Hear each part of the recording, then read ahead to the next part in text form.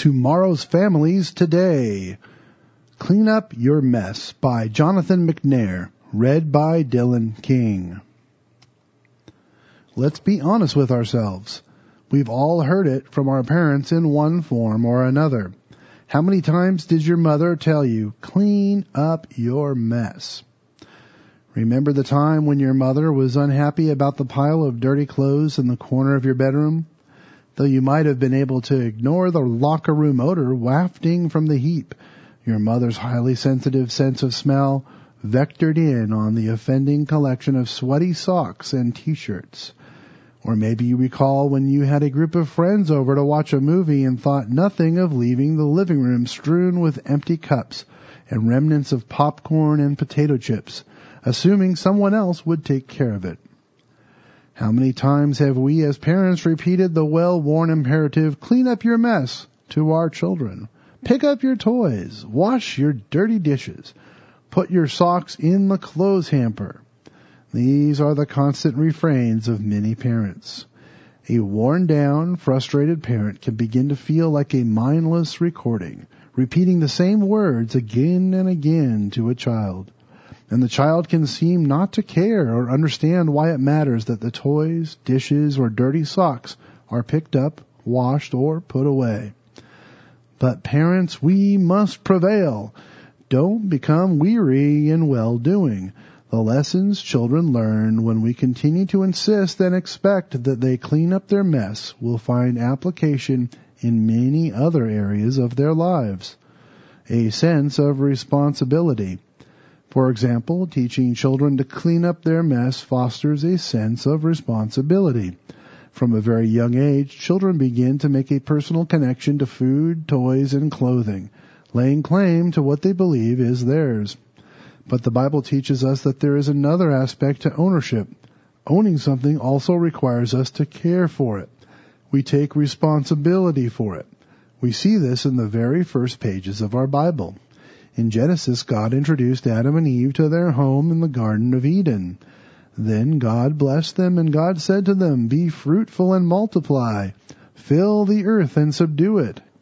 Have dominion over the fish of the sea, over the birds of the air, and over every living thing that moves on the earth. Genesis 1, verse 28. So, after settling our first parents in the home He created for them, God introduced Adam to responsibility in the Garden of Eden, commanding him to tend and keep it. In Genesis 2, verse 15, care for it. Take responsibility for it. But responsibility is not only a matter of taking care of what is ours. It also means ensuring that what is ours doesn't make life worse for people around us. We first teach our little girl to care gently for her baby doll. But we also teach her not to leave her doll in the middle of the hallway where people walk, where they might trip over it and fall. We teach her that it is she who must put her doll away when she's done playing with it. This is a very grown-up principle too. Deuteronomy 22 and verse 8 we read, when you build a new house, then you shall make a parapet for your roof, that you may not bring guilt of bloodshed on your household if anyone falls from it. Israelite houses at that time were commonly built with a rooftop area to enjoy the coolness of the evening. So to ensure that no one could accidentally fall off the roof, the owner was required to build a parapet or a low wall to protect those who were up there. Our belongings, whether house or car or anything else, are a blessing to us, but we have a responsibility to ensure that our possessions don't cause harm to other people.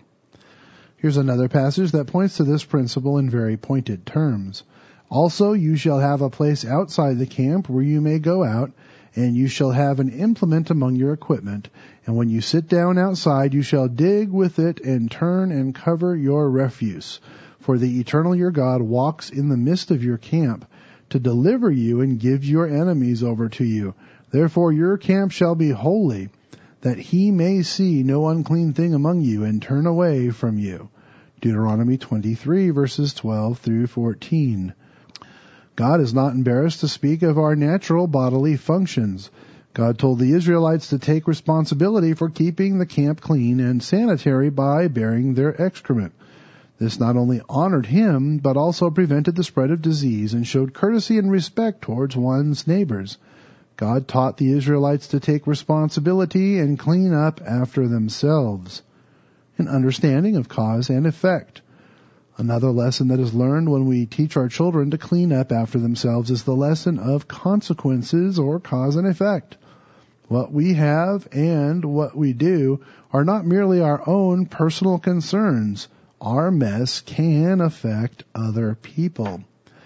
In Exodus 22 and verse 6 we read, "If fire breaks out and catches in thorns so that stacked grain, standing grain, or the field is consumed, he who kindled the fire shall surely make restitution."